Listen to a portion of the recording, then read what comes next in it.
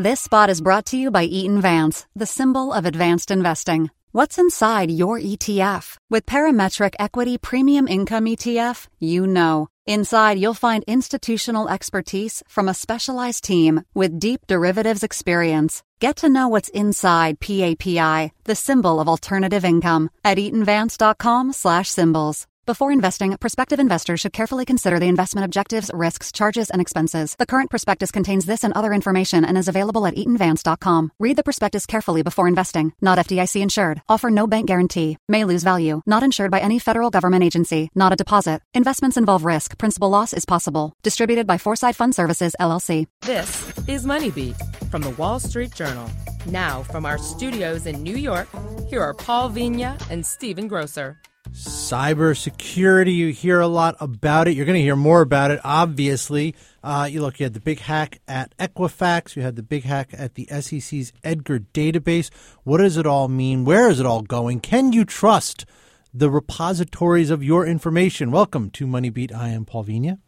I'm Stephen Grosser. And we're joined in the studio today by Wall Street Journal reporter Alexander Osipovich. Alex, how are you?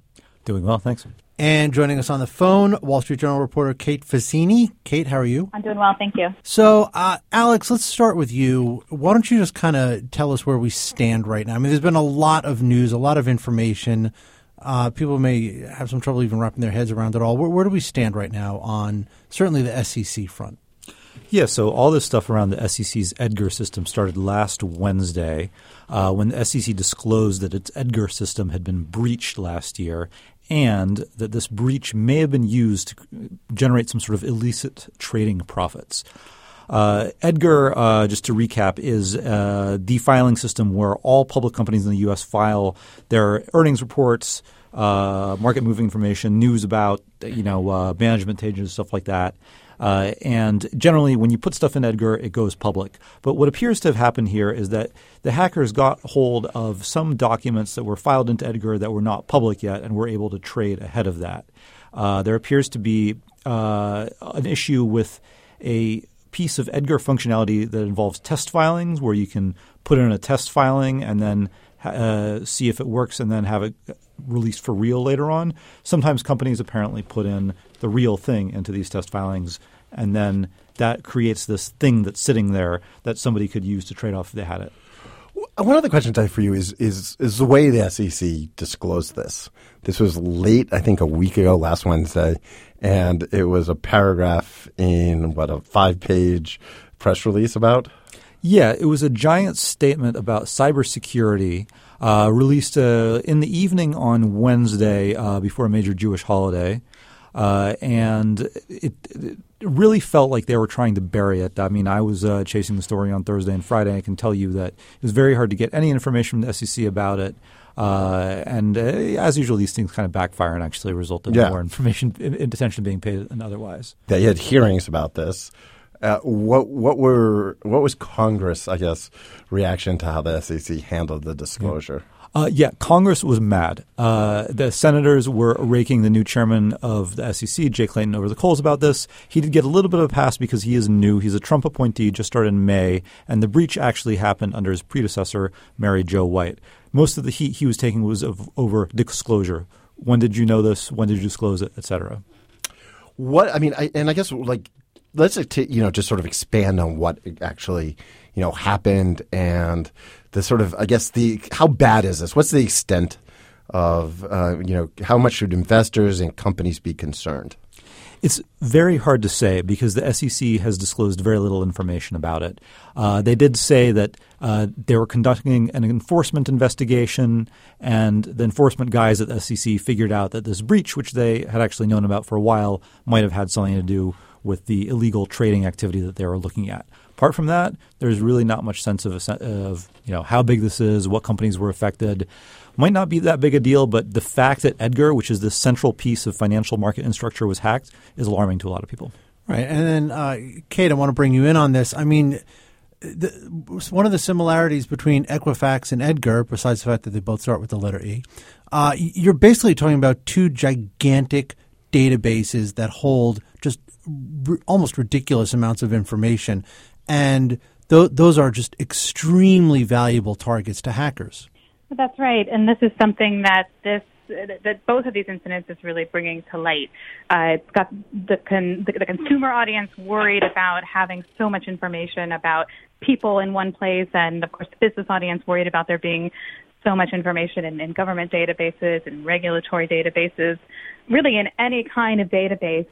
When security is just sort of one accident or one misstep away from something being hacked. There's a kind of a general concept in the field of cybersecurity that centers on devaluing the data. So people have been talking a little bit about, maybe we shouldn't put everything in the same place. Mm-hmm.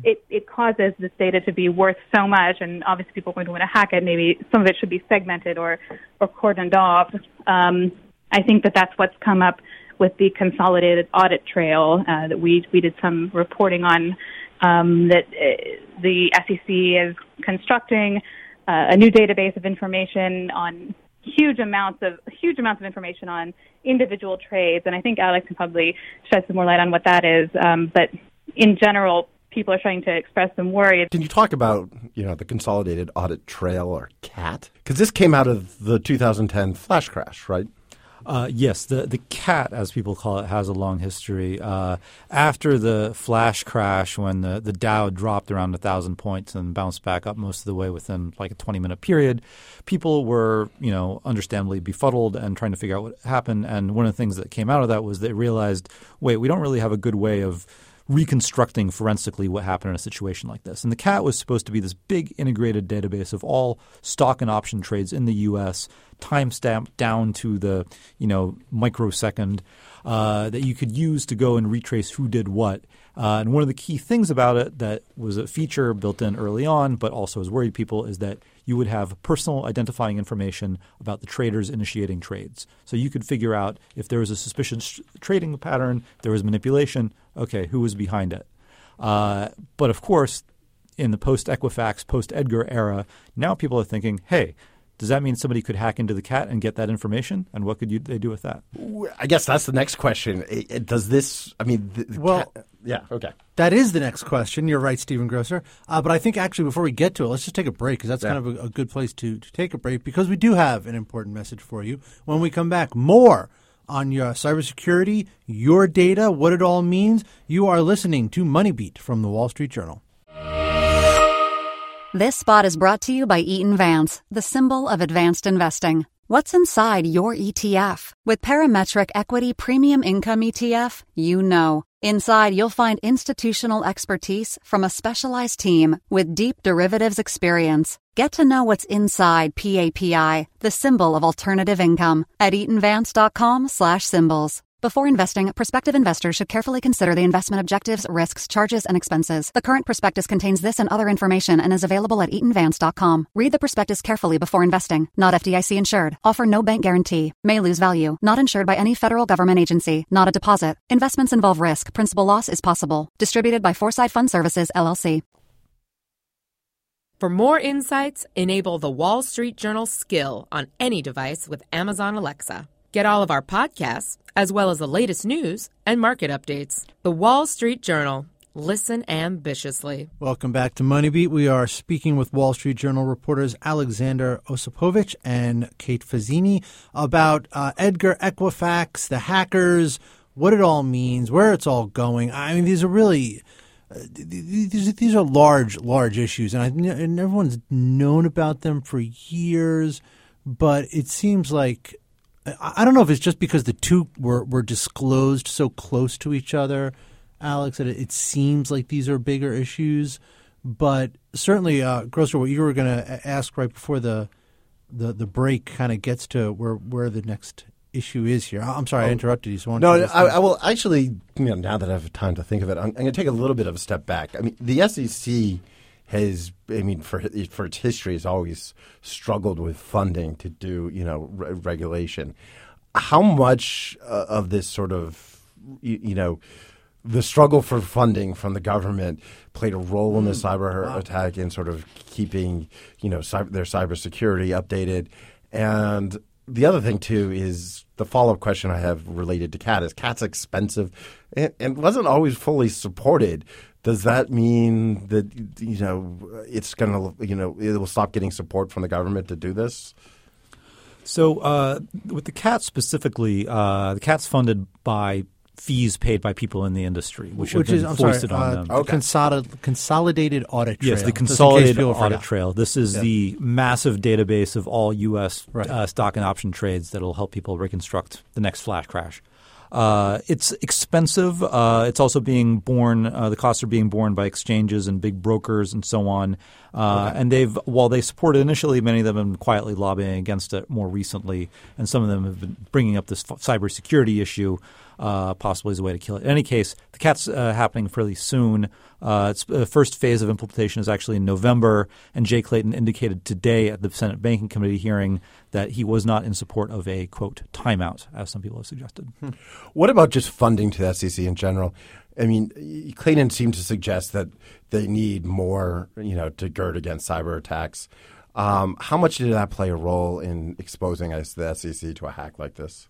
Well, I think one of the realities of Edgar and things that something people knew even before this hack, but now has become front and center, is that Edgar is a rather old, antiquated system. It actually dates back to the 80s. First went online, put on the internet in 1994. And while it is something that the SEC has tried to invest in, just because it's a very big, complex project, it's hard to maintain. Work is farmed out to a lot of different vendors and so on, and it's sort of a creaky system. And the SEC has spent money on it. I think in terms of funding, Clayton did ask for a bump in funding today. He did sort of say, hey, the cybersecurity thing is real. And while he wasn't in favor of increasing the SEC's budget before, he is now. And cyber as a big reason for that. Kate, I want to bring you back in here, Kate Fazzini. It seems to me, and I think a lot of people think this too. I mean, you hear SEC, Securities and Exchange Commission, that isn't a branch of the U.S. government.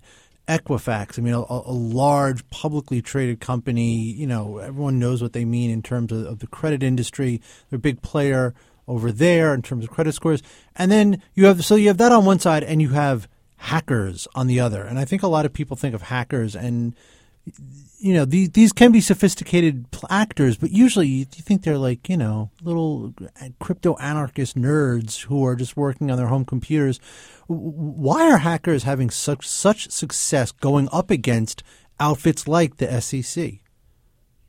So the SEC, there's a lot about the SEC hack that does remain to be seen. And there were sort of two very different things going on here, but I'll speak generally about why you see this happening, and it's because there are so many vulnerabilities. The vulnerability, and when I say vulnerability, I'm speaking specifically about flaws in software that these companies are using and that hackers are able to exploit and get through those defenses. The one in the Equifax hack was a well-known vulnerability in an open source software called Apache Struts. Now, there was a patch for that. We actually wrote about it, a patch available for that very serious vulnerability back in March. But apparently that just slipped through the cracks at Equifax, and that's what led to with a massive data breach you see there. This particular flaw allowed somebody to have some very serious access to really deep within any company that still had it unpatched. It appears there was another kind of flaw. The software was custom made, as Commissioner Clayton said in his testimony today at the SEC. But some of the same kinds of issues there. There's just so many different kinds of software, lots of flaws, and hackers can just kind of have a field day. There's a lot of stuff out there. Kate, we all have kids too, so I mean.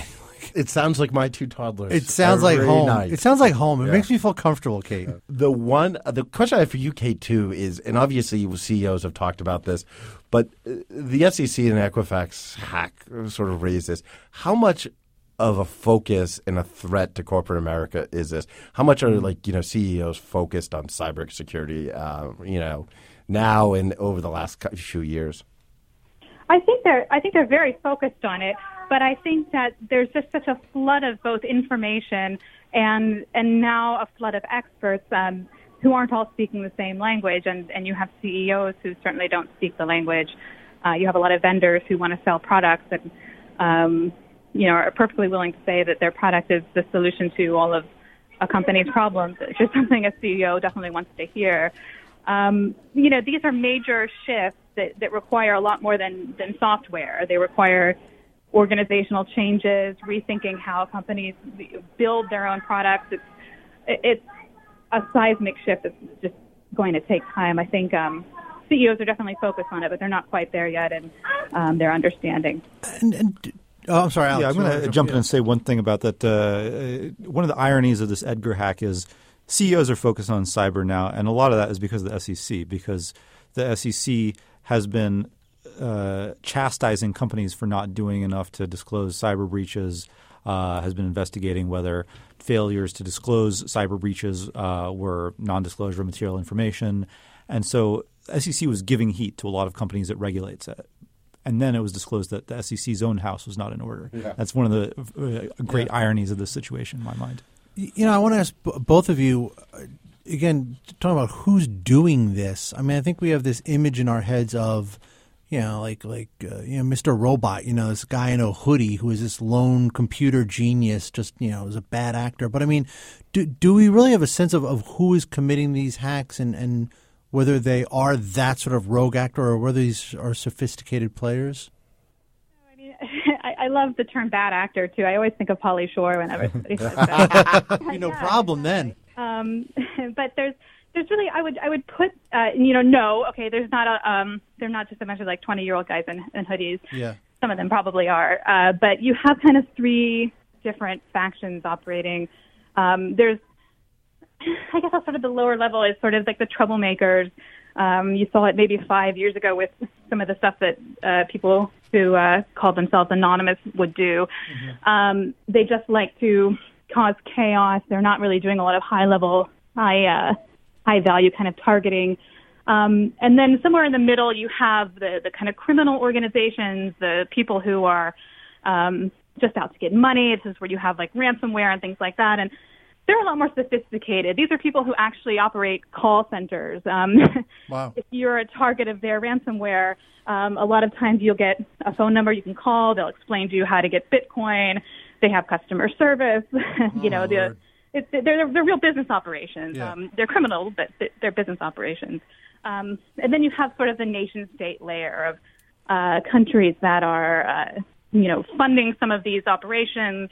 They have ulterior motives in allowing the criminals to move freely, and you have some also operators like North Korea who sometimes just looking to cause chaos or intimidate. Yeah, one thing I'd add to what Kate was saying is just there have been a few past cases like this that have come to light, and many of these times it has been somebody international has been attacking U.S. financial markets. In 2015, there was this case where a 37-year-old Bulgarian managed to submit a fake Edgar filing from Avon, the cosmetics company. I remember that. And caused a big spike in their stock as a result of a deal that was being discussed before it turned out that it was fake and everybody realized it was fake and the stock fell back down. There was also the same year, I believe, there was a case where some hackers – it was a loose network that was based in the U.S. and also in Eastern Europe that were hacking into the newswire release companies to obtain draft news releases before they went out, which sounds similar to what might have happened here in Edgar, although we don't quite know that yet. Just one quick question.